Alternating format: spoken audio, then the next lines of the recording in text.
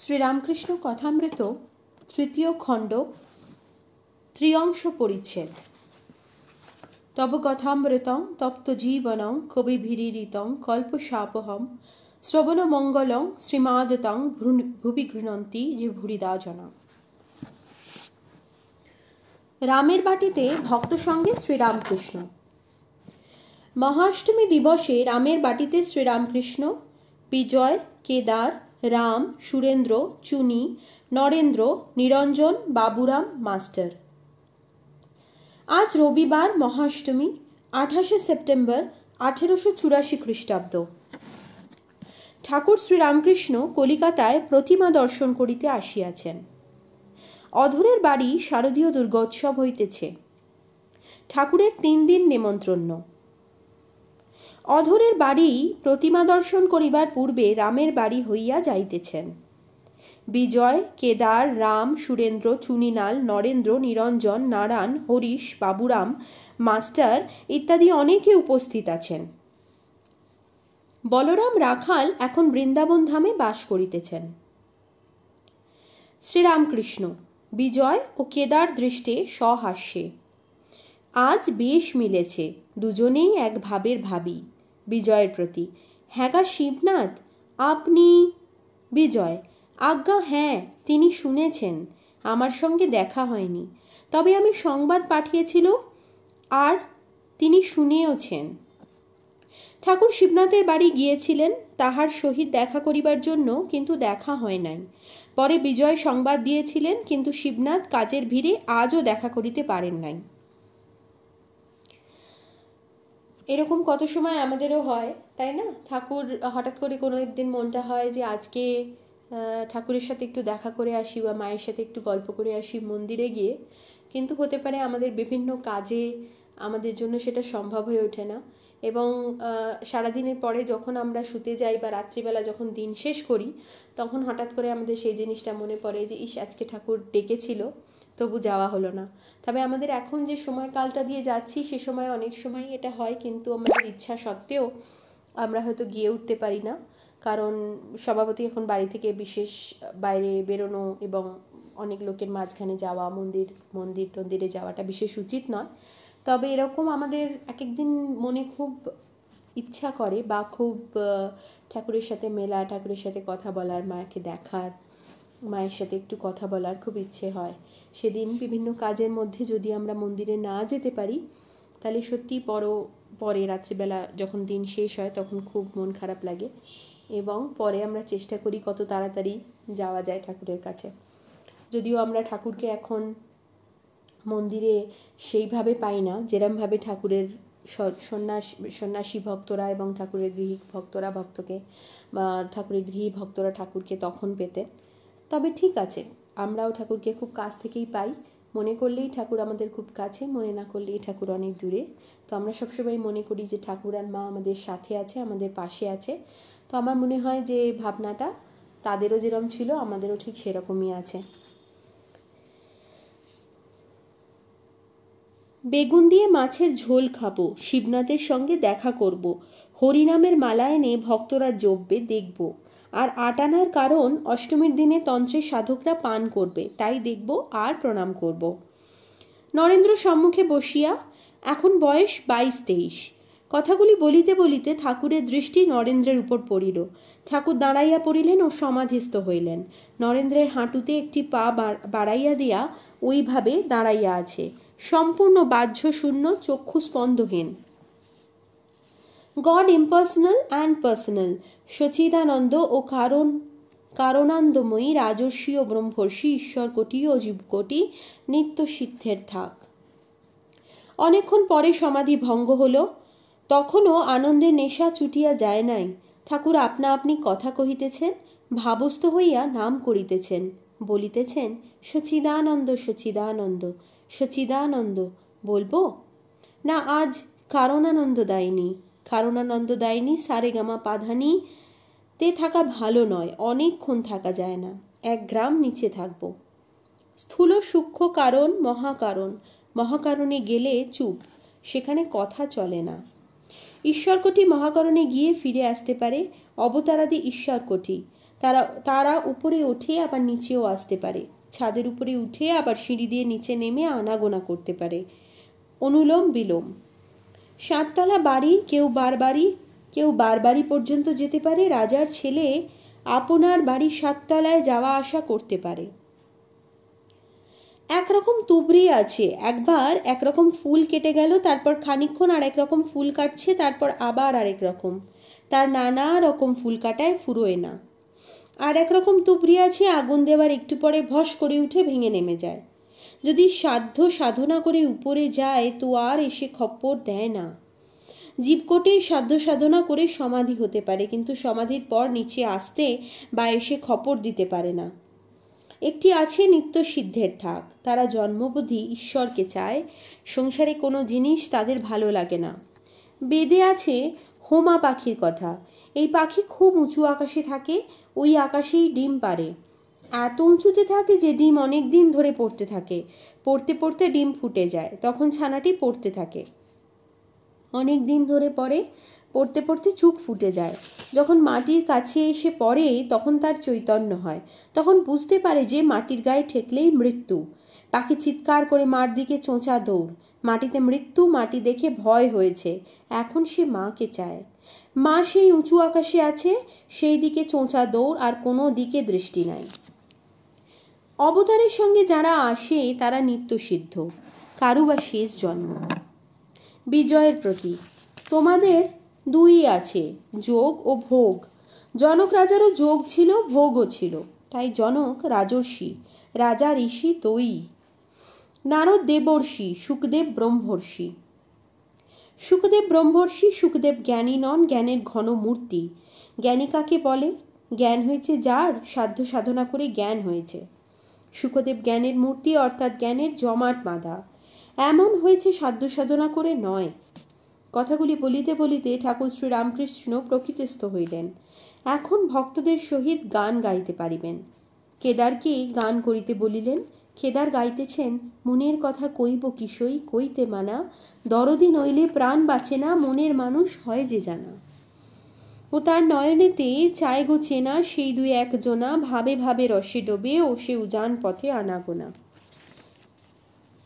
গৌর প্রেমে ঢেউ লেগেছে গায়ে, তার হিল্লোলে পাষণ দদলে ব্রহ্মাণ্ড তলিয়ে যায়, মনে করে ডুবে তৈলে রই, গৌর চাঁদের প্রেম কুমিরে গিলেছে গোসই।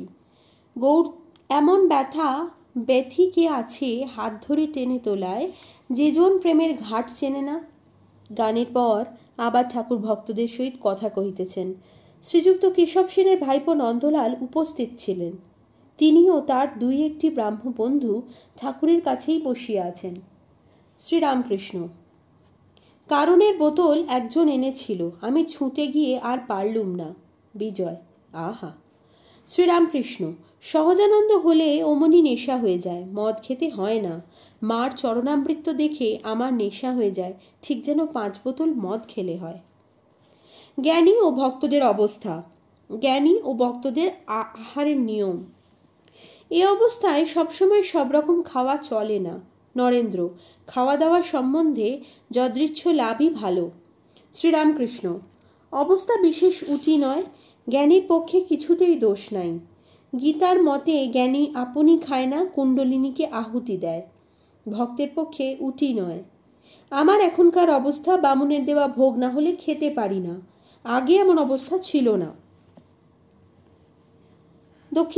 দক্ষিণেশ্বরের ওপার থেকে মরাপুরার সে গন্ধ আসতো, সেই গন্ধ নাকে গিয়ে টেনে নিতাম, এত মিষ্টি লাগতো।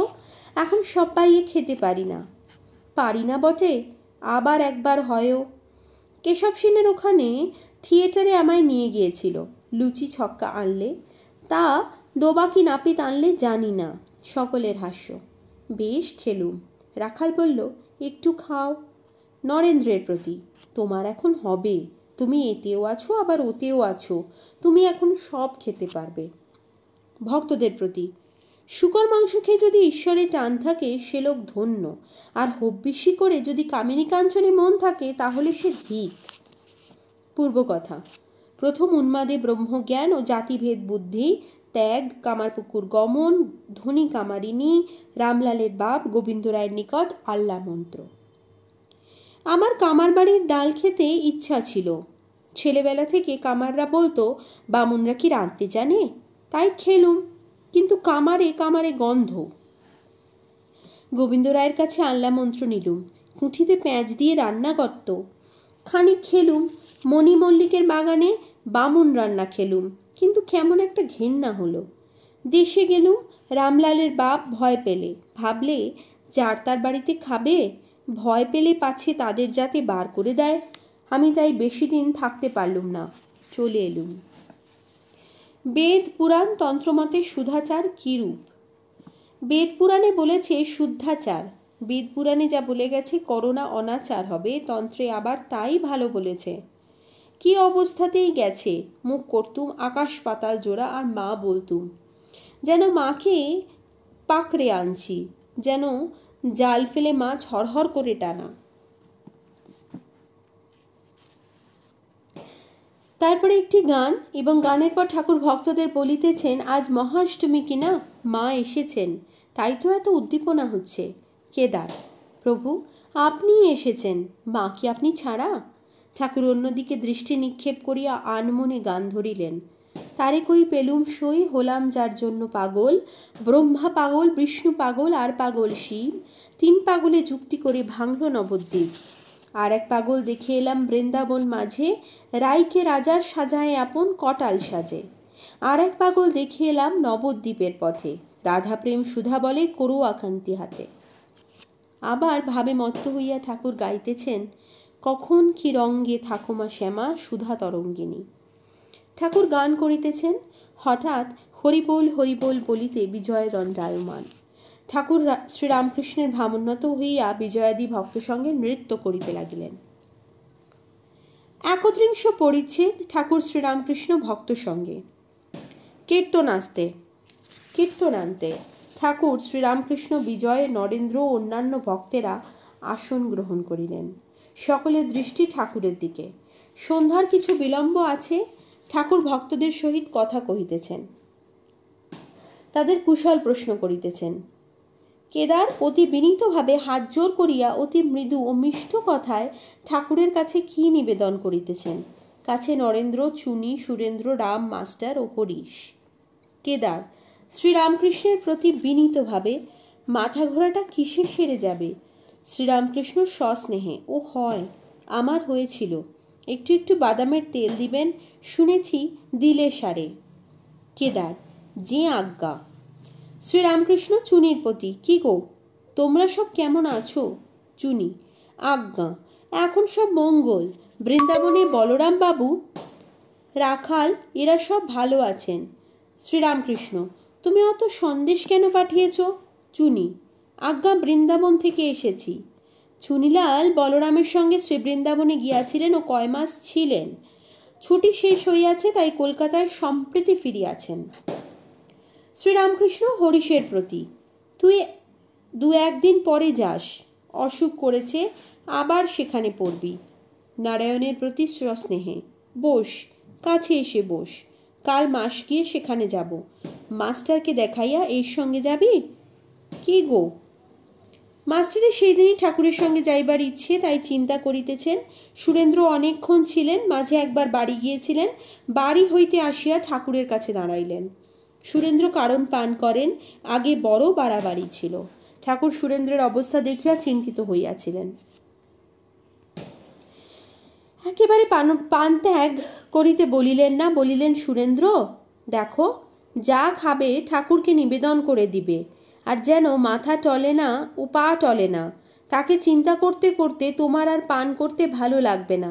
তিনি কারণানন্দ দায়িনী, তাকে লাভ করলে সহজানন্দ হয়। সুরেন্দ্র কাছে দাঁড়াইয়া আছেন। ঠাকুর তার দিকে দৃষ্টিপাত করিয়া বলিয়া উঠিলেন, তুমি কারণ খেয়েছ? বলিয়াই ভাবে আবিষ্ট। সন্ধ্যা হইল। কিঞ্চিত বাহ্য লাভ করিয়া ঠাকুর মার নাম করিয়া আনন্দে গান ধরিলেন। শিব সঙ্গে সদা রঙ্গে আনন্দে মগনা, সুধা পানে ঢল ঢল ঢলে কিন্তু পড়ে না। বিপরীত রতুতুরা পদভরে কাঁপে ধরা, উভয়ের পাগলের পাড়া লজ্জা ভয় আর মানে না। সন্ধ্যা হইয়াছে। ঠাকুর শ্রীরামকৃষ্ণ হরিনাম করিতেছেন। মাঝে মাঝে হাততালি দিতেছেন, সুস্বরে বলিতেছেন, হরি বল হরি বল, হরিময় হরি বল, হরি হরি হরি বল। আবার রাম নাম করিতেছেন, রাম রাম রাম রাম রাম রাম। ঠাকুরের প্রার্থনা, হাউ টু প্রে। ঠাকুর একবার প্রার্থনা করিতেছেন, ও রাম, ও রাম, আমি ভজনহীন, সাধনহীন, জ্ঞানহীন, ভক্তিহীন, আমি ক্রিয়াহীন। রাম শরণাগত, ও রাম শরণাগত। দেহসুখে চাহিনে রাম, লোকমান্য চাহিনে রাম, অষ্টসিদ্ধি চাহিনে রাম, শতসিদ্ধি চাহিনে রাম, শরণাগত শরণাগত। কেবল এই করো যেন তোমার শ্রীপাদপদ্মে শুদ্ধ ভক্তি হয় রাম, আর যেন তোমার ভুবনমোহিনী মায়ায় মুগ্ধ হই না রাম, ও রাম শরণাগত। ঠাকুর প্রার্থনা করিতেছেন, সকলে এক দৃষ্টি তাহার দিকে চাহিয়া রইয়াছেন। তাহার করুণামাখা স্বর শুনিয়া অনেকে অশ্রু সংবরণ করিতে পারিতেছেন না। রাম কাছে আসিয়া দাঁড়িয়েছেন। শ্রীরামকৃষ্ণ রামের প্রতি, রাম তুমি কোথায় ছিলে? রাম, আজ্ঞা উপরে ছিলাম। ঠাকুর ও ভক্তদের সেবার জন্য রাম উপরে আয়োজন করিতেছিলেন। শ্রীরামকৃষ্ণ রামের প্রতি সহাস্যে, উপরে থাকার চাইতে নিচে থাকা কি ভালো নয়? নিচু জমিতে জল জমে, উঁচু জমি থেকে জল গড়িয়ে চলে আসে। রাম হাসিতে হাসিতে, আজ্ঞে হ্যাঁ। ছাদ পাতা হইয়াছে। রামচন্দ্র ঠাকুর ও ভক্তগণকে লইয়া গেলেন ও পরিতোষ করিয়া খাওয়াইলেন। উৎসবান্তে ঠাকুর শ্রীরামকৃষ্ণ, নিরঞ্জন মাস্টার প্রভৃতি সঙ্গে অধরের বাড়ি গমন করিলেন। সেখানে মা আসিয়াছেন। আজ মহা অষ্টমী। অধরের বিশেষ প্রার্থনা, ঠাকুর উপস্থিত থাকিবেন, তবে তাহার পূজা সার্থক হইবে।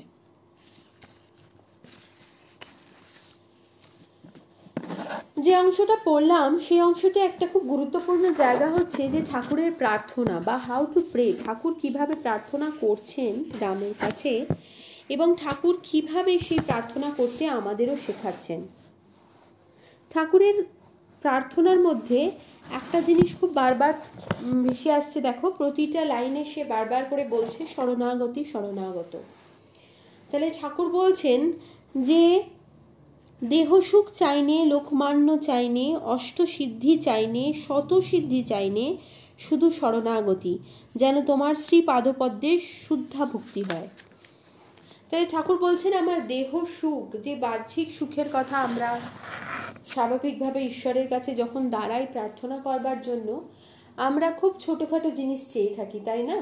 আমরা চাই কারুর চাকরি ভালো হয়ে যাক, কারুর ছেলে মেয়ে, যারা যে নিঃসন্তান আছে সে চাইছে আমার যাতে ছেলে মেয়ে হয়ে যাক, কেউ চাইছে আমার কাজ যাতে ভালো হয়, কেউ বলছে আমার যাতে অফিসে বড় প্রমোশন হয়। তাহলে আমরা খুব স্বাভাবিকভাবে যখন ঈশ্বরের সামনে দাঁড়াই, ঈশ্বরের ফটোর সামনে বা ঈশ্বরের মূর্তির সামনে, প্রতিমার সামনে যখন দাঁড়াই, নিজেদের খুব ছোট ছোট চাহিদাগুলোকে ঈশ্বরের সামনে ধরে তোলার চেষ্টা করি এবং তার কাছে প্রার্থনা করি যেন সেই ছোট ছোট ইচ্ছাগুলো আমার পূরণ হয়। তবে আমরা অনেক ক্ষেত্রেই এই জিনিসটা ভুলে যাই যে ঈশ্বরের কাছে যখন চাইছি, এত ছোট্ট জিনিস চেয়ে কি তাকে ছাড় দেওয়া উচিত? সে তো মা, সে তো ব্রহ্মময়ী, সে তো জগৎ জননী। তার কাছে কৃপা চাওয়া এবং তার কাছে যে প্রার্থনা আমি করব, সেটা কি আমার ছোট্ট একটা গাড়ি, বাড়ি, একটা সামান্য কিছু চাহিদা মেটাতে পারে? মায়ের কাছে তো সেই শক্তি আছে যে আমার বড় সে বড় অনেক অনেক ইচ্ছা, অনেক আকাঙ্ক্ষা মেটাতে পারে। তাহলে কেন আমি আমার চাওয়াটাকেও এত নিচু করব? তাই ঈশ্বরের প্রার্থনা, মানে ঠাকুরের প্রার্থনাটা আমরা ঈশ্বরের প্রতি এরকমই দেখতে পাচ্ছি যে ঠাকুর বলছেন আমার এই সমস্ত কিছু চাই না। লোকমান্য মানে কি? কৃতি, নাম, যশ, সাধারণভাবে আমরা যেগুলি চেয়ে থাকি, ঠাকুরের চাওয়াটা কিন্তু ঠিক অন্য রকম। ঠাকুর কিন্তু এই কোনো কিছুই চাইছেন না, উপরন্তু সে বলছেন যে আমার এই সবই কিছু চাই না। যেটা আমার চাই সেটা হচ্ছে যাতে তোমার প্রতি আমার প্রেম, ভালোবাসা, শ্রদ্ধা, শুদ্ধ ভক্তি থাকে। ওইটুকু যদি থাকে তাহলে আমার আর কোনো কিছু তোমার কাছে চাই না। শুধুমাত্র আমাকে শ্রদ্ধা, ভক্তি, ভালোবাসা, প্রেম, এই চাওয়াটার মধ্যে দেখো কত বড় একটা রহস্য বলা যেতে পারে লুকিয়ে আছে। সত্যি তো, আমরা যখন ঈশ্বরের সামনে গিয়ে দাঁড়াচ্ছি, আমি বলছি আমার এই কাজটা হচ্ছে না, আমাকে এই কাজটা করিয়ে দাও, আমার এইটা নেই, আমাকে ওইটা দাও, তাহলে যেই মুহূর্তে সেই কাজটা আমার হয়ে যাচ্ছে, সেই মুহূর্তে কিন্তু ঈশ্বরের সাথে আমার সম্পর্কটাও ভেঙে যাচ্ছে। আবার আমি আমার পরবর্তী চাহিদা নিয়ে যখন ঈশ্বরের কাছে আসছি তখন আবার তার সাথে আমার মুখোমুখি। কিন্তু ঠাকুরের প্রার্থনাটা কিরম অদ্ভুত। ঠাকুর বলছে আমার এসব কিচ্ছু চাই না, শুধু তোমার প্রতি ভক্তি, শ্রদ্ধা, ভালোবাসা বাড়াও। তার মানে কি, অজান্তে আমরা এটা চেয়ে নিচ্ছি ঠাকুরের কাছে যে সব সময় যাতে তুমি আমার সাথে থাকো, তুমি আমার পাশে থাকো, তুমি আমার চিন্তন মানন সব কিছুতে যাতে তুমি থাকো। তাহলে এটা আমরা অনেক কিছু না বলেও খুব ছোট্ট একটি কথার মাধ্যমে বা খুব ছোট্ট প্রার্থনার মাধ্যমে ঠাকুরের স্বাদ বা ঈশ্বরের স্বাদ বা জগৎ মাতা বা মা বা জগৎ জননী তার স্বাদ বা তার সাথে একসাথে চলার যে আনন্দ, সেটা কিন্তু আমরা চেয়ে নিচ্ছি এই ছোট্ট প্রার্থনার মাধ্যমে।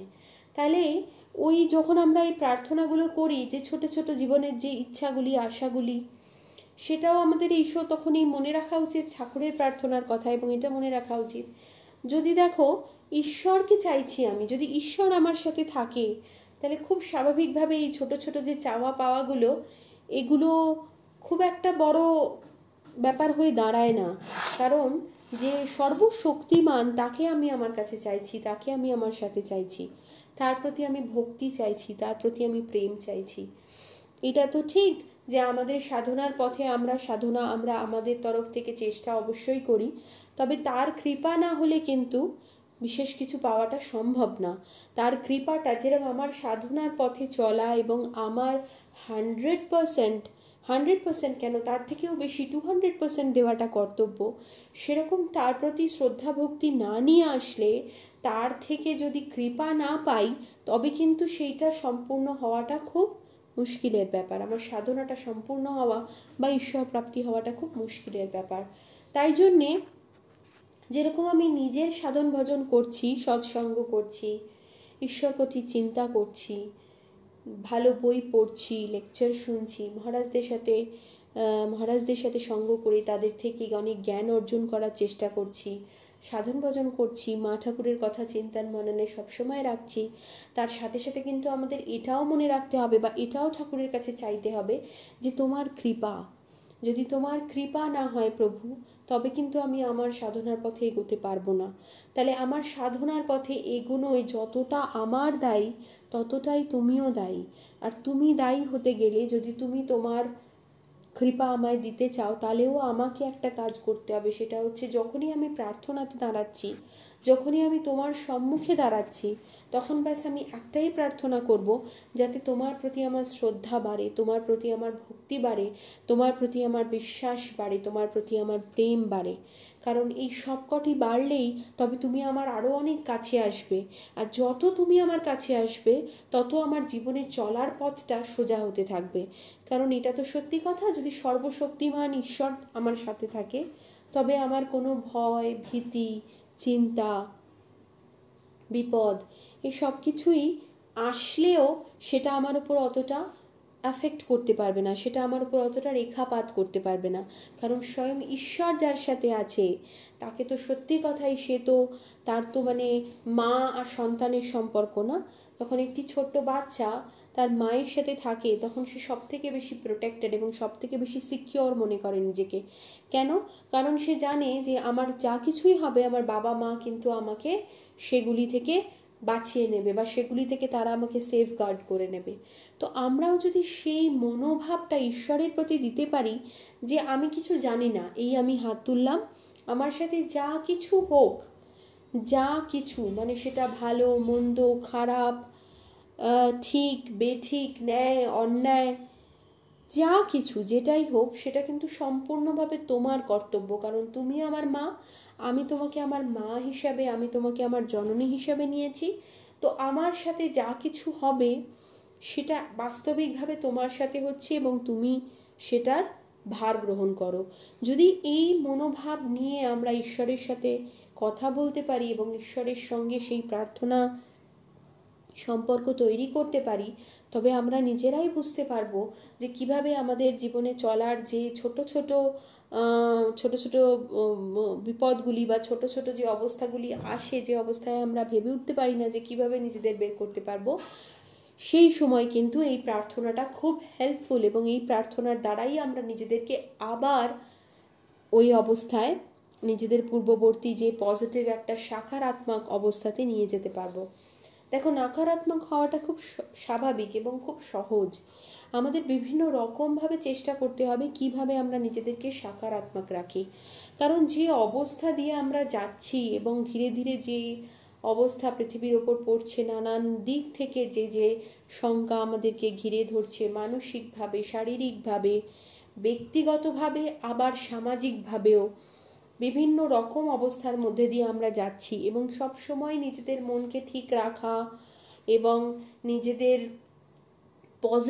পজিটিভিটিটাকে বজায় রাখা, এটা আমাদের বিভিন্ন মানুষের জন্য এক এক ক্ষেত্রে খুব ডিফিকাল্ট হয়ে পড়ে।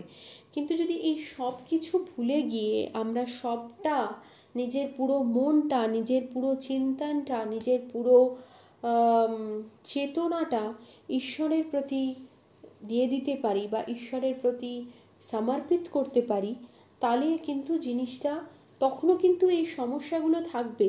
দেখো, মা বলছেন মনুষ্য জন্ম যখন নিয়েছো সমস্যা থাকবে। এটা না যে সমস্যা থেকে আমি হঠাৎ করে, এখন লোক বলবে ঠিক আছে তাহলে আমি তো ঠাকুরের নাম করলাম, তাহলে আমার কেন এত সমস্যা? সমস্যা থাকবে, কিন্তু সেই সমস্যাটা কিভাবে আমরা সকারাত্মকভাবে সেটা থেকে বেরোতে পারবো বা সেই সিচুয়েশনটাকে কিভাবে ফেস করতে পারবো উইথ আ ডেফিনিট পজিটিভিটি, সেই জিনিসটা আমরা করতে পারবো যদি আমরা ঈশ্বরের সাথ নিই বা ঈশ্বরকে সঙ্গে নিই। যদি আমরা ঈশ্বরকে সঙ্গে না নিই এবং মনে করি এই পুরো জিনিসটা থেকে নিজে উদ্ধার হতে পারবো, তবে কিন্তু আমাদের এই সমস্যাগুলো অনেক বেশি বড় মনে হবে, যেটা ঈশ্বর সাথে থাকলে কিন্তু অনেক ছোট মনে হবে। তো এটাই আমরা আজকের পাঠে দেখলাম যে ঠাকুর কিভাবে তার প্রার্থনা করছেন এবং ঠাকুর কিভাবে প্রতিটা মুহূর্তে, বাস একটাই কথা রামকে বলছেন, রামের উদ্দেশ্যে, মানে যে আমাদের ইষ্ট বা যে যাকে ডাকতে ভালো লাগে বা যে দেবতার মূর্তিকে আমরা চিন্তন মনন করতে পারি, যার সামনে বসে আমি ধ্যান করতে পারি, যাকে আমি একান্তভাবে নিজের ভাবি, ঐকান্তিকভাবে যার সঙ্গে আমি যুক্ত, তার সামনে দাঁড়িয়ে শুধু এটুকুই বলা যে তুমি আমার সাথে থেকো, তুমি আমার প্রেম রেখো, তুমি আমার ভক্তি রেখো, তুমি আমার প্রতি তোমার সব রকম দৃষ্টিটা রেখো। যদি এইটুকু থাকে আমার সাথে এবং যদি আমি বিশ্বাসের সাথে মনে করতে পারি যে ঈশ্বর আমার সাথে আছে, তাহলে কিন্তু আমার পথ চলাটা জীবনে খুব সহজ হয়ে যাবে এবং আমরা দৈনন্দিন জীবনেও কিন্তু এটাকে রিয়েলাইজ করা যাবে। ঠাকুর বলছেন বা স্বামীজি বলছেন যে স্পিরিচুয়ালিটি এটা কিন্তু একরকম বৈজ্ঞানিক প্রথা বা একটা বৈজ্ঞানিক প্রসেস, সায়েন্টিফিক প্রসেসও বটে।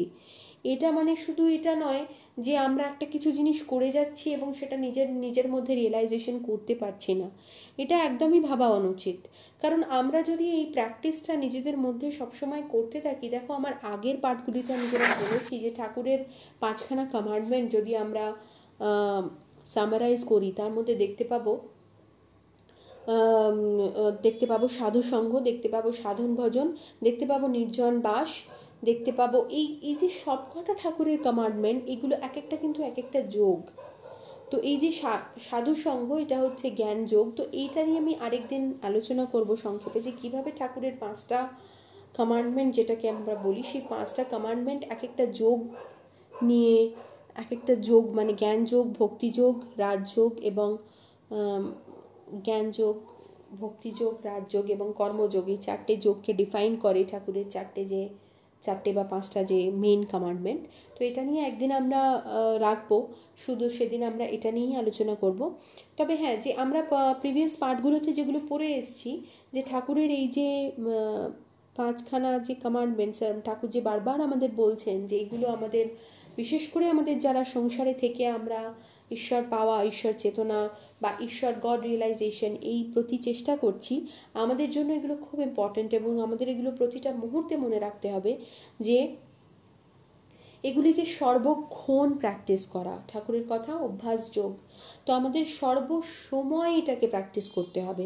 আমরা যদি এটাকে প্রতিটা মুহূর্তে প্র্যাকটিস করি নিজেদের জীবনে, সত্যি কথা বলতে গিয়ে এগুলো তো একদিনে হবে না। আজ আমি সকালে উঠে মনে করলাম যে আজকে সারাদিন ধরে আমি ঠাকুরকে মনে রাখবো, দেখবে এগুলো কিন্তু সাধারণতভাবে ওরমভাবে হয় না। আমি হয়তো 2 ঘন্টা 3 ঘন্টা কন্টিনিউয়াস নিজেকে মনে রাখলাম, 4 ঘন্টা পরে এমন একটা কাজ এলো বা এমন একটা জিনিসে আমি নিজে উলঝে গেলাম যে ঠাকুরের নামটা আমার মন থেকে হঠাৎ করে চলে গেল। তার জন্যই কি উচিত আমার ঠিক ওই মুহূর্তের পরেই যখন আবার আমার মনে পড়লো তখন আবার সেই নামটা চালু করে দেওয়া। তো এরকমভাবে যদি আমরা দিনের পর দিন বছরের পর বছর এই জিনিসটাকে অভ্যাস করতে থাকি, তখন দেখবো, যেরকম আমি আগের ক্লাসগুলোতেও বলেছি, যে এই যে কয়েকটা অভ্যাস, এগুলো আমাদের জীবনের একটা পার্ট হয়ে যাবে। মানে তখন আমাদের এগুলো কোনো কিছু করতেই কোনো কষ্ট বা কনসেন্ট্রেট করে যে না আজ আমায় ঠাকুরের নাম করতে হবে বা আজ আমায় জপ করতে হবে, এগুলো মনে হবে না।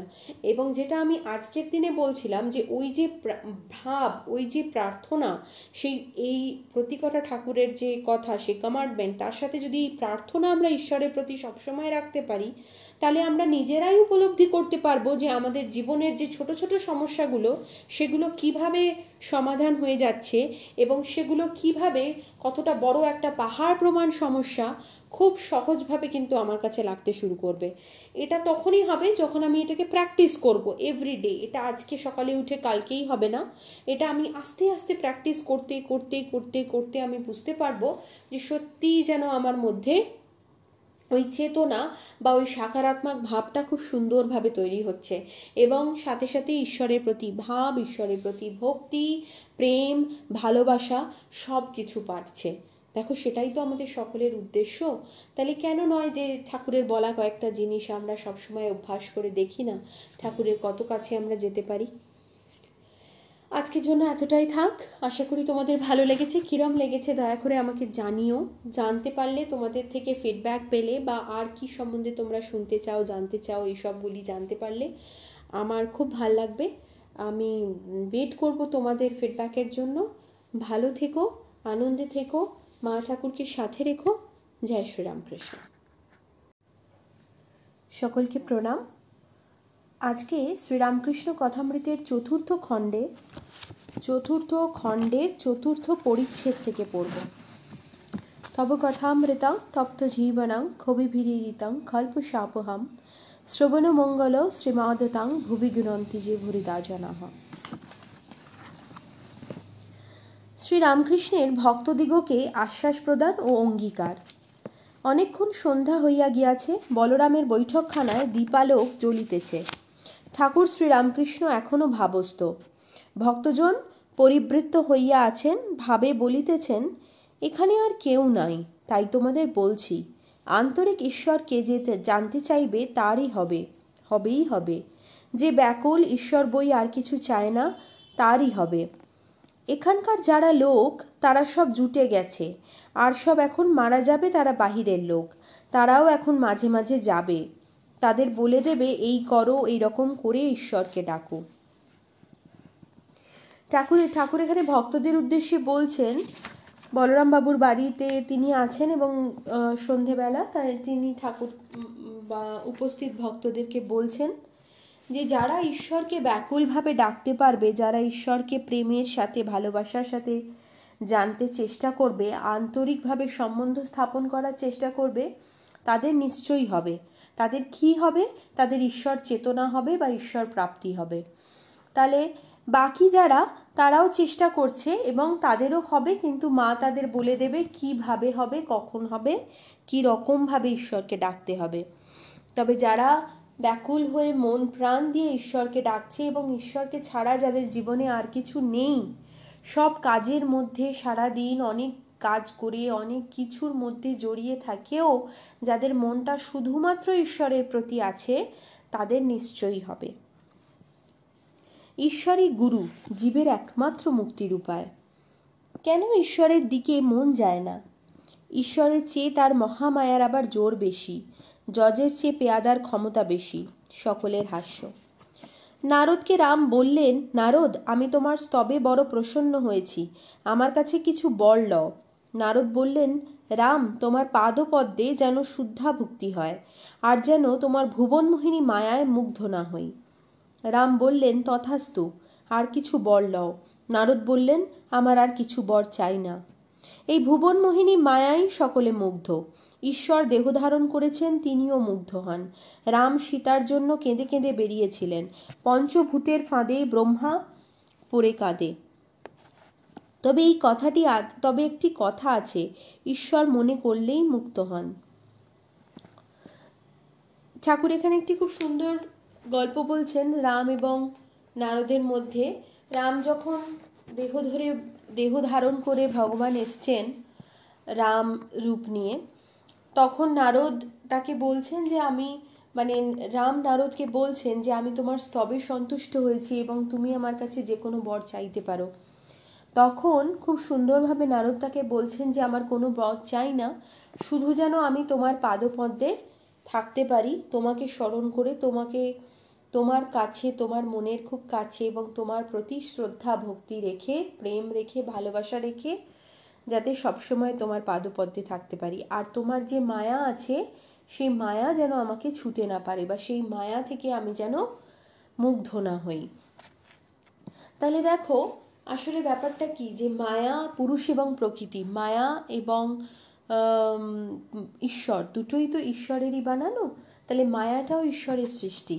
তাহলে এই মায়াতে আমরা যত নিজেদেরকে ডোবাবো বা নিজেদের যতটা তার দিকে আকৃষ্ট হতে থাকবো, সেটাও কিন্তু ঈশ্বরেরই একটা লীলা। সেটাকে কিন্তু আমরা মিথ্যা বা অন্য কিছু ভাবতে পারি না। সেটাও ঈশ্বরের সৃষ্টি, এবং সেই মায়া দ্বারা নিজেকে আবৃত্ত করাটাও ঈশ্বরের একটা লীলা।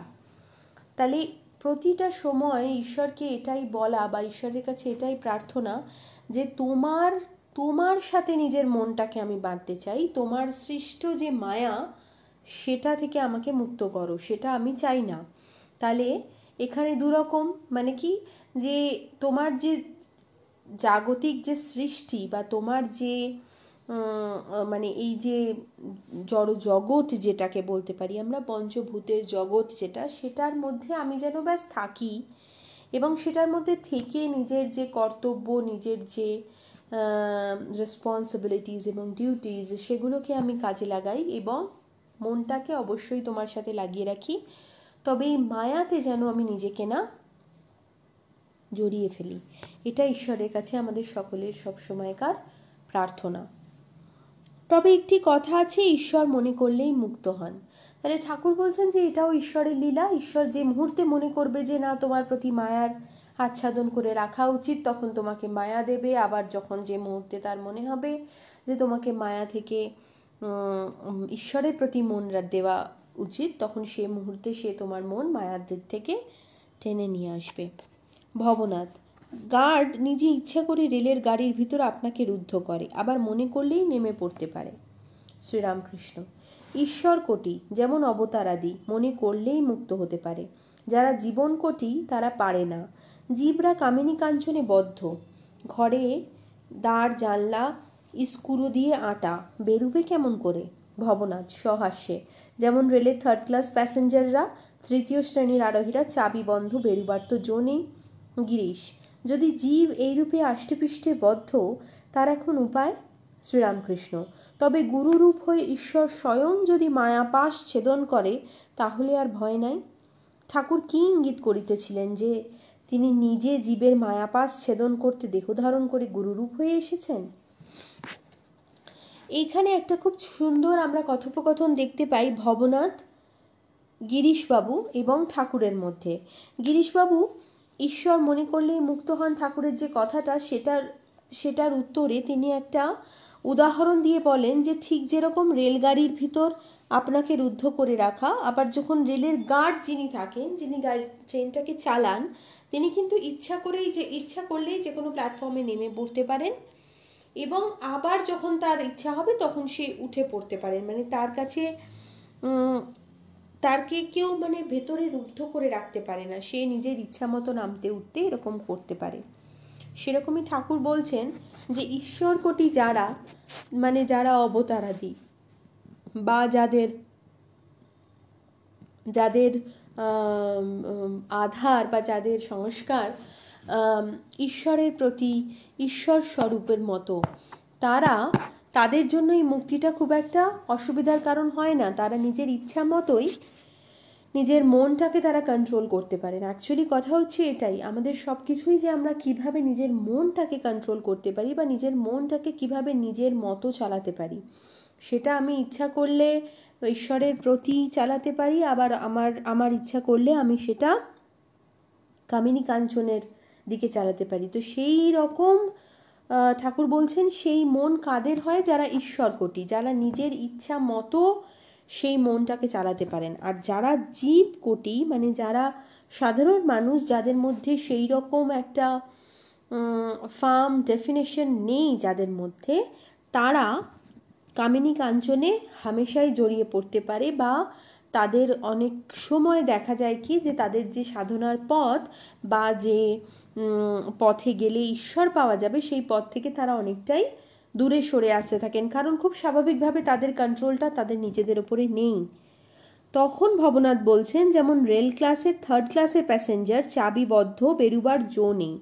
তখন ভবনাথ তার পূর্বের উদাহরণটাকেই টেনে নিয়ে এসে বলছেন যে যেরকম 3rd ক্লাসে যারা যেসব প্যাসেঞ্জার, তাহলে তখনকার দিনে তো সেই রেলগাড়িতে 1ম ক্লাস এরকম থাকতো, তো যে 3rd ক্লাসে যারা, তারা চাবিবদ্ধ, তাদের বেরুবার জো নেই, তাদের যখন স্টেশন আসবে খুলে দেবে তখনই তারা নামতে পারবে। তখন গিরিশবাবু ঠাকুরকে প্রশ্ন করছেন যে জীব যদি এই রূপে আষ্টে পৃষ্ঠে বদ্ধ, তার এখন উপায়। তাহলে দেখো, এই যে আষ্টে পৃষ্ঠে বদ্ধ এই কথাটার মানে কি হচ্ছে, আমরা জানি যে আমরা জীবনে যে কর্ম করছি বা আমাদের জীবন যেভাবে চলছে সেটি কিন্তু আমাদের প্রারব্ধ কর্ম, আমাদের সংস্কার, আমাদের অনেক কিছু মিলিয়ে এরমভাবে আমাদের জীবনটা চলছে। কখনো সুখ, কখনো দুঃখ, কখনো আপস অ্যান্ড ডাউনস, অনেক কিছুর মধ্যে দিয়ে আমাদের সকলকে যেতে হয়, কখনো ভালো কখনো খারাপ। তো এই সবটাই কিন্তু মানে ভীষণভাবে প্রি ডিফাইন্ড, তাই তো? তো সেই জন্যই গিরিশবাবুর এই প্রশ্ন যে যদি সবটাই এরমভাবে আষ্টে পৃষ্ঠে বদ্ধ, এবং যদি মানে এতটাই মন এরকমভাবে আমাদের, মানে যারা জীবকোটি, তাদের সাধারণ মানুষ যারা আমরা, তাদের মন যদি এতটাভাবে বদ্ধ থাকে, হ্যাঁ, তাহলে কামিনী কাঞ্চনের ওপরে যদি আমাদের এতটা অ্যাট্রাকশন, তাহলে আমরা এই জিনিসটা, এই জায়গাটা বা এই ঘরটা থেকে বেরোবো কী করে, বা এই কামিনী কাঞ্চন ত্যাগ করবো কী করে? তখন ঠাকুর বলছেন, তবে গুরুরূপ হয়ে ঈশ্বর স্বয়ং যদি মায়াপাশ ছেদন করেন, তাহলে আর ভয় নেই। তাহলে সেই দেখো, আবার ঘুরে ফিরে এটাই চলে আসছে, এখানে গুরুরূপে ঈশ্বরের কথা ঠাকুর বলেছেন। কেন না, গুরু থেকে আমি দীক্ষা পাই, দীক্ষা থেকে আমি ইষ্টমন্ত্র পাই, যে ইষ্টমন্ত্র দিয়ে আমার মনের মধ্যে ঈশ্বরের প্রতি সাধনার বীজ বপন করা হয়, এবং সেই বীজকে স্বাভাবিকভাবে আমি সাধনার জল যতটা দিতে থাকবো তত সেটা একটা বড় বৃক্ষে পরিণত হবে। তাহলে ওই যে বীজটা বপন করছে আমার মধ্যে, সেটা কে করছে? সেটা অবশ্যই গুরুরূপী ঈশ্বর করছে। তাহলে তাই জন্যেই আমরা যখন দীক্ষা পাই বা মন্ত্রে দীক্ষিত হই, ইষ্টমন্ত্রে দীক্ষিত হই, তখন কিন্তু আমাদের ওই পথটা কে দেখিয়ে দেয়? আমাদের গুরু। সেই গুরু আমাদের ক্ষেত্রে ঠাকুর, মা, স্বামীজি, তারা আমাদের কি করেছেন? দেখো, ঈশ্বর আছে, আমরা সকলেই যে মানে ব্রহ্মরূপী ঈশ্বর, সেটা আমরা সকলেই জানি, কিন্তু আমাদের কি হয়েছে, অজান্তে অজ্ঞানতাবশত আমরা সেই সব ভাবগুলোকে হারিয়ে ফেলেছি বা সেগুলিকে আমরা ভুলে গেছি। তাই আমাদের মনের মধ্যে, আমাদের মধ্যে যে ঈশ্বর স্বরূপ, যে ডিভিনিটি ম্যানিফেস্টেড, সেটা আমরা কিছুভাবে ভুলে গেছি। তো সেই যে ভাবনাটা বা সেই যে মনে করানোটা, সেটার জন্য কি হয়, অবতার স্বরূপ ঈশ্বর কোটি যারা জীব, তারা আসেন প্রতিবার এবং আমাদেরকে গুরু রূপে তারা সেই পথ, সেই আলোর পথে নিয়ে যায়, বা আবার আমাদের নিজেদেরকে জানতে, চিনতে সাহায্য করে, বা আমাদের ব্রহ্মস্বরূপটাকে খুঁজে পেতে সাহায্য করে। তো আমরা যদি গুরুকে ঠিকভাবে মেনে, তার আদেশ, তার নির্দেশ ঠিকভাবে মেনে তার পথে চলতে পারি, তার দেখানো পথে চলতে পারি, তাহলে অবশ্যই ঈশ্বরকে পাওয়া বা ঈশ্বরের প্রতি আগে বাড়াটা আমাদের জন্য খুবভাবে সহজ হয়ে যায়। আদারওয়াইজ কি হয় যে দেখো, আমরা যে আমাদের মায়া দিয়ে, মানে ঈশ্বরের সাজানো বা ঈশ্বরের বানানো মায়া দিয়ে এতটাই আমরা কামিনী কাঞ্চন বা এতটাই আমরা বাহ্যিক জগতের সঙ্গে নিজেকে যুক্ত করে রাখি, আমাদের পক্ষে ওই নিজের স্বরূপ, নিজের ঈশ্বর স্বরূপটাকে চিন্তা করাটা বা সেটাকে আইডেন্টিফাই করাটা এবং সেটার সঙ্গে নিজেকে রিলেট করাটা খুব মুশকিল হয়ে পড়ে। তার জন্য কি হয়, তার জন্যই গুরু ইজ আ মিডিয়েটার। গুরু আসে, গুরু আমার হাতটি ধরে সেই পথে নিয়ে যেতে আমায় সাহায্য করে। তাহলে গুরু দেখো আমাদের, যেরকম আমরা ছোটবেলায় যখন স্কুলে পড়তে যাব, সেখানে আমাদের শিক্ষাগুরু আছে। আমি জানি যে এরকম একটি বই পড়লে আমি ভালো রেজাল্ট করলে, আমি ভালো শিক্ষা অর্জন করলে ভালো জায়গায় চাকরি পাবো, আমার আগে যে বাড়তে পারবো। কিন্তু এই পুরো ব্যাপারটাই তখন সম্ভব যখন আমি আমার শিক্ষাগুরু বা কোনো কেউ একজন মিডিয়েটার হয়ে সেই লেখাপড়া, সেই বর্ণ অক্ষর পরিচিতি সেগুলো আমাকে করাবে। খুব স্বাভাবিক তো, একটি ছোট বাচ্চা সে যখন জন্মায়, জন্মানোর পরে সে আশেপাশে গাছপালা, আকাশ বাতাস এগুলোকে সে প্রথম চেনে কার সাহায্যে? তার বাবা মায়ের সাহায্যে, বা তার দাদু দিদা বাড়িতে যারা থাকে তারা তাকে চিনতে সাহায্য করে। তারপরে আমরা স্কুলে যাই, সেখানে আমাদেরকে শেখানো হয় ABCD, তারপরে বিভিন্ন ক্লাসে আমরা উঠতে থাকি এবং পরবর্তী যেরকম যা গুরু আসে তারা আমাদের সেই বিষয়ে পারদর্শী করে তুলতে সাহায্য করে। তারপরে আমরা যাদের যাদের নাচ গান বা অন্য রকমের কোনো এক্সট্রা ক্যারিকুলাম করে থাকি, আমাদের ঠিক সেই রকম গুরু প্রয়োজন পড়ে।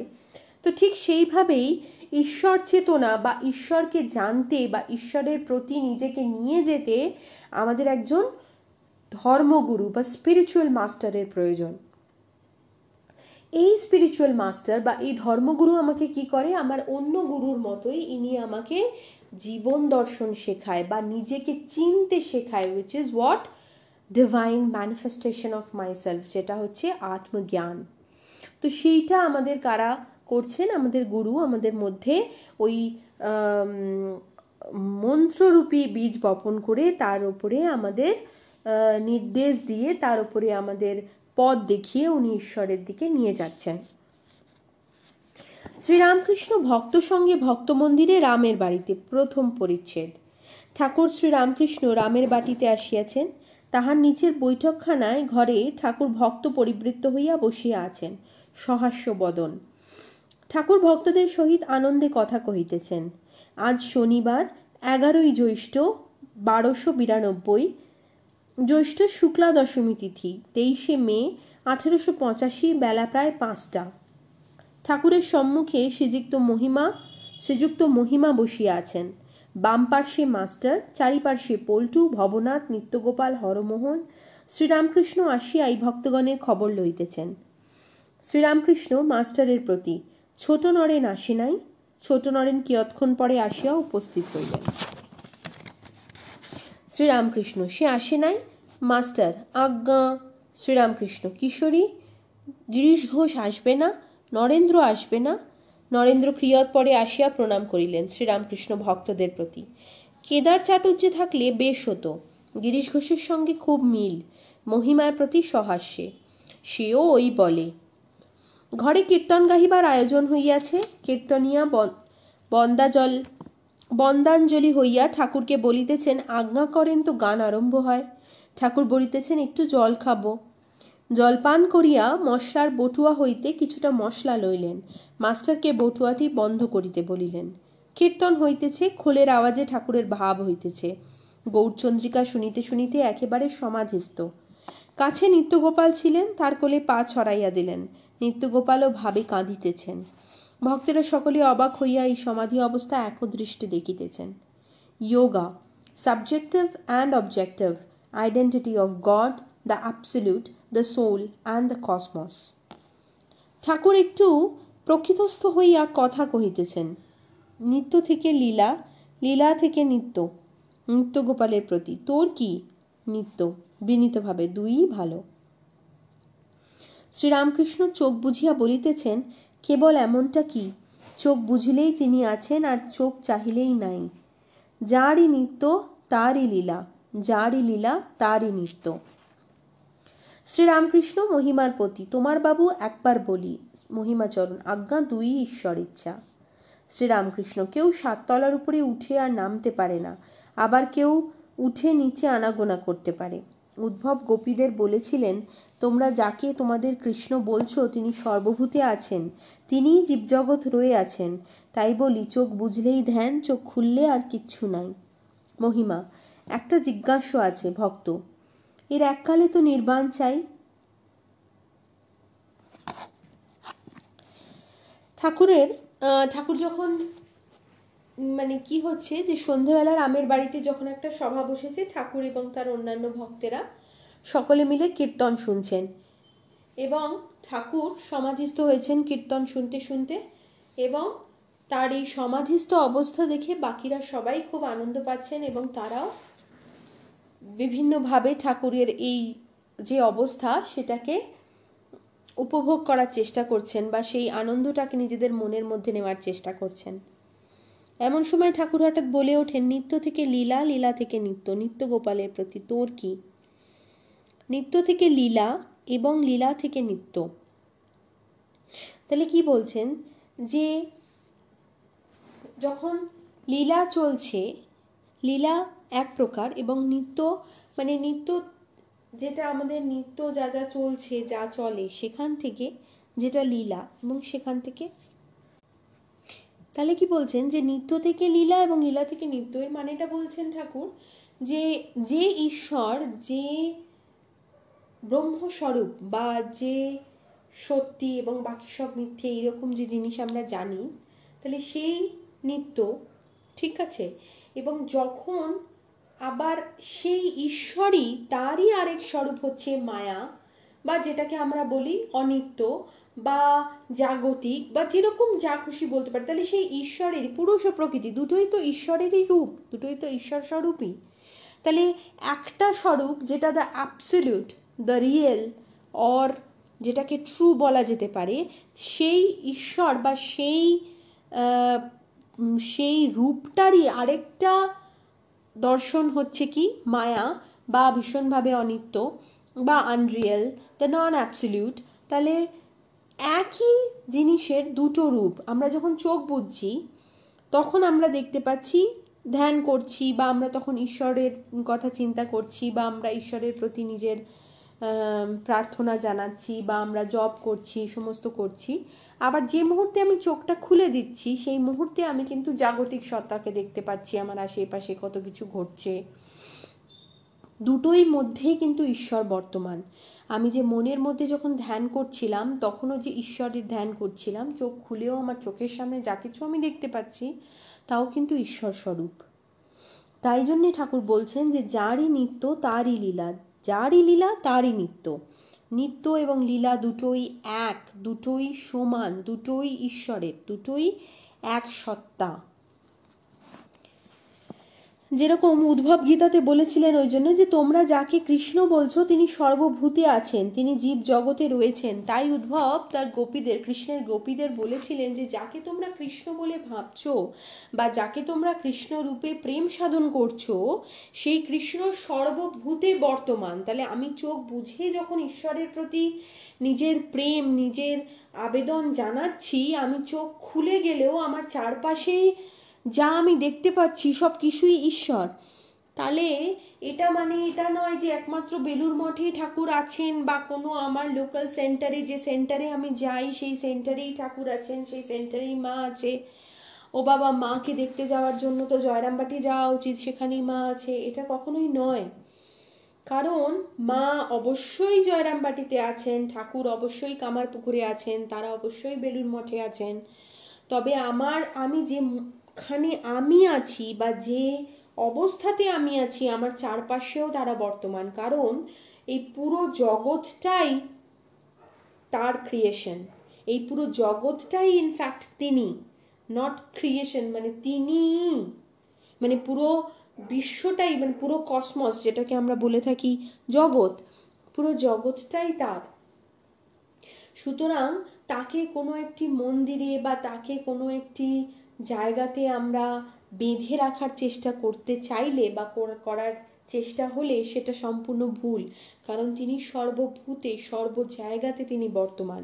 তাই উদ্ভব গোপীদের বলছেন যে যে কৃষ্ণকে তোমরা প্রার্থনা করছো বা যে কৃষ্ণকে তোমরা কৃষ্ণ বলে চিনছো সেই কৃষ্ণ কিন্তু সর্ব জায়গাতে আছে, সর্বভূতে আছে। পূর্ব কথা তোতার ক্রন্দন। Is nirvana the end of life? নির্বাণা মানে কি হচ্ছে মুক্তি বা মোক্ষ, যেটাকে আমরা বলবো। সেটা বলছে যে প্রশ্ন করছে এখানে যে is nirvana the end of life? Sri Ramakrishna: নির্বাণ যে চাই এমন কিছু নয়। এইরকম আছে যে নিত্যকৃষ্ণ তার নিত্য ভক্ত, চিন্ময় শ্যাম চিন্ময় ধাম। যেমন চন্দ্র যেখানে, তারাগণ সেখানে, নিত্যকৃষ্ণ নিত্য ভক্ত। তুমিই তো বলো গো, অন্তর অন্তর্বহি জর্দি হস্তিদা পাশং ততাং কিম। আর তোমায় তো বলেছি যে বিষ্ণু অংশে ভক্তির বীজ যায় না। আমি এক জ্ঞানীর পাল্লায় পড়েছিলুম, 11 মাস বেদান্ত শোনালে, কিন্তু ভক্তির বীজ আর যায় না। ফিরে ঘুরে সেই মা মা। যখন গান করতুম ন্যাংটা কাঁদত, বলতো, আরে কেরা, দেখো অত বড় জ্ঞানী, কেঁদে ফেলতো। ছোট্ট নরেনের প্রতি এইটে জেনে রেখো, আলেখ লতার জল পেটে গেলে গাছ হয়। ভক্তির বীজ একবার পড়লে অব্যর্থ হয়, ক্রমে গাছ ফল ফুল দেখা দিবে। মুসলং কুলুসানম। মুসল যত ঘষছিলে ক্ষয় হয়ে যায়, একটু সামান্য ছিল, এই সামান্যতেই যদুবংশ ধ্বংস হয়েছিল। হাজার জ্ঞান বিচার করো, ভিতর ভক্তির বীজ থাকলে আবার ঘুরে ফিরে হরি হরি হরি বল। ভক্তেরা চুপ করে শুনিতেছে। ঠাকুর হাসিতে হাসিতে মহিমাচরণকে বলিতেছেন, আপনার কি ভালো লাগে? মহিমা: কিছুই না, আম ভালো লাগে। শ্রীরামকৃষ্ণ সহাস্যে: কি একলা একলা, না আপনিও খাবেন, সব্বাইকে একটু একটু দেবেন? মহিমা: এত দেবার ইচ্ছা নাই, একলা হলেই ভালো হয়। ঠাকুর শ্রীরামকৃষ্ণের ঠিক ভাব। শ্রীরামকৃষ্ণ: কিন্তু আমার কি ভাব জানো? চোখ চাইলেই কি তিনি আর নাই? আমি নিত্য লীলা দুই লই। তাকে লাভ করতে জানতে পারা যায়, তিনিই সরাট, তিনিই বিরাট, তিনিই অখণ্ড সচিদানন্দ, তিনিই আবার জীবজগৎ হয়েছেন। কেউ বলছেন যে চোখ বন্ধ করে যে ঈশ্বর স্বরূপ, সেই ঈশ্বরকে পেতে চাই। আবার কেউ বলছেন যে না, আমি ধ্যান জপ করতে চাই না, আমার আশেপাশে যা আছে সবই যদি ঈশ্বর হয় তবে আমি কেন ধ্যান জপ করব। ঠাকুর বলছেন যে আমি দুই রূপকেই চাই। আমার ভেতরে যে ঈশ্বর, মানে আমি যে চোখ বন্ধ করে বা যে যখন নিত্য এবং লীলা, আমার দুটোই চাই। তাহলে যে সাধনরূপী বা ধ্যানরূপী বা মনের মধ্যে ধ্যানস্বরূপ যে ঈশ্বর, তাকেও যেরকম আমি চাই, সেরকম চোখ খুলে আমার আশেপাশে যা কিছু আমি দেখছি তাই সেটাকেও ঈশ্বর রূপে জ্ঞান করাটাও আমি চাই। তার মানে তিনি কি বলছেন? যে তিনি অখণ্ড সচিদানন্দ, তিনি আবার জীবজগতেও রয়েছেন। যিনি অখণ্ড সচিদানন্দ, যিনি সম্পূর্ণ স্বরূপ, যিনি সম্পূর্ণ আনন্দ, যিনি সম্পূর্ণভাবে ঈশ্বর, তিনি আবার জীবজগতেও আছেন, তিনি আবার চারপাশেও আছেন। আমরা যা কিছু দেখছি চোখের সামনে সব কিছুতে তিনি বর্তমান। তাহলে তেনার সেই রকম যে একটি রূপ আছে, তেনার এইরকমও একটি রূপ আছে। জিনিসটা ইটসেলফ খুব ইন্টারেস্টিং। ভাবো, সাধনার যদি এরকম একটা ভাব হয়, বা সাধনার যদি এরকম একটা ভাবকে অভ্যাস করা যায়, যে এক সময় যতটা ঈশ্বর আমার কি বলবো, ভীষণভাবে ইনওয়ার্ড একটা সাধনা করছি আমরা, যখন ঈশ্বরকে একটা জায়গায় বসিয়ে আমি তার প্রতি ধ্যান জপ, তার সাথে কথা বলার চেষ্টা, তার প্রতি নিজের প্রেম ভক্তি নিবেদন করা, এই সব কিছু যেরকম করছি, সাইমালটেনিয়াসলি আবার যে মোমেন্ট আমি ওই পূজার ঘরটি থেকে বা আমার ধ্যানের জপের জায়গাটি থেকে বেরিয়ে আসছি, আমি যে আমার চারিপাশে যা কিছু দেখছি, মানুষ জীব জন্তু জগৎ যা কিছু আমি দেখতে পাচ্ছি, সব কিছুকে ঈশ্বর রূপে আবার প্রেম ভক্তি ভালোবাসা দেওয়া।